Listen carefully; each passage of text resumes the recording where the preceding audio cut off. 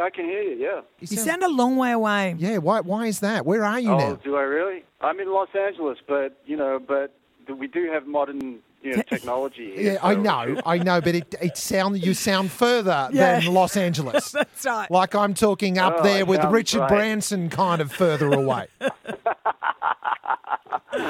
Thank you so much for joining us this morning. Super excited. Survivor's back. It is back, baby. We are on the Sunshine Coast in Queensland, and you have got three of our favourites on your show. So you have got the forensic psychologist, Georgia, she's from Noosa. The Axeman is from Kilcoy, Gerald. And then our former Queensland Australian of the Year, Rachel Downey. So which one of them wins? So you guys have like the trifecta. Yeah, we do, don't we? Yeah. Which one wins? Oh, that's a sneaky question. Yeah. And look, I can tell you that they all do well. Yeah. I just want to make a complaint on behalf of our Axeman. I want to know why he's not on the Brains team. Because he has very big muscles. He can sharpen an axe, Jonathan. Surely that was, brainy.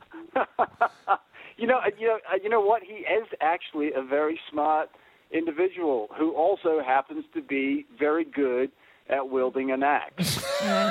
It's a good skill on Survivor. It is a good skill on Survivor. Right. I mean, especially when there's no bamboo around and you have to cut down large trees.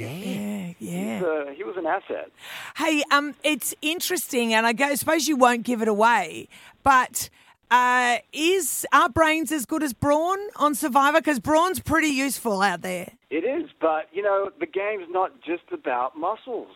There's a lot of strategy involved in navigating your way through this game. So Brains is pretty important. So I still think I bet Brawn wins. Yeah. See, I know what's happening here. You fall into the Brains category yourself, Jonathan LaPaglia, because we know for a fact that you're actually a doctor, right? A medical doctor. Yes, and all my muscles are like fake T-shirt muscles. So yes, so I would be in the brain category. That's right. Yeah, see. So I know what's going on there. Okay, I dare say you can't sharpen an axe, can you? I can't do shit. I'm useless. I was going to say, you're a TV host.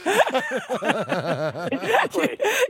You're only to sharpen my axe. Yeah. You're only slightly more useful than radio announcers. I know. That's right. And the difference is that you look good. That's it. Hey, I've got to ask too, and this is a side note. This is not Survivor related, because you are a medico, as we've just pointed out. When was the last time your mum said, "You can always go back to being a doctor"? Yesterday when I spoke to her. My mum does that to me. As soon as I whinge about my job, she goes, "You can always go back to engineering, Mark."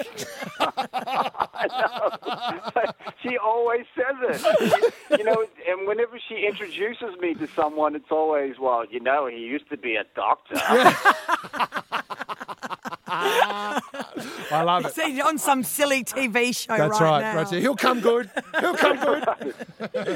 Hey, we're very excited. We've got a really big promotion with Survivor next week. We've got $400 a day to give away, and we're hiding a virtual idol across the coast. People have to guess where we've hidden it. So that'll be all brains next week that you need. Oh, good. That's great. I love that promotion. Yeah. Awesome. And it's really easy too, because you don't actually have to get out in the cold winter that is the Sunshine Coast. You can just guess from the comfort of your home. Perfect. We love that. Hey, whereabouts did you shoot in North Queensland? A place called Cloncurry, a little mining town about an hour away from Mount Isa. And tell me, is that croc country? Like, is there crocs there? There are. We the dam that we used for some of the challenges actually has crocs in it. I mean, of course, we didn't tell the players that at the time, but Yeah. It's part of the challenge. Yes, that's right. Be on your toes. Thank you so much for joining us this morning, mate. We can't wait to see Survivor back on the telly.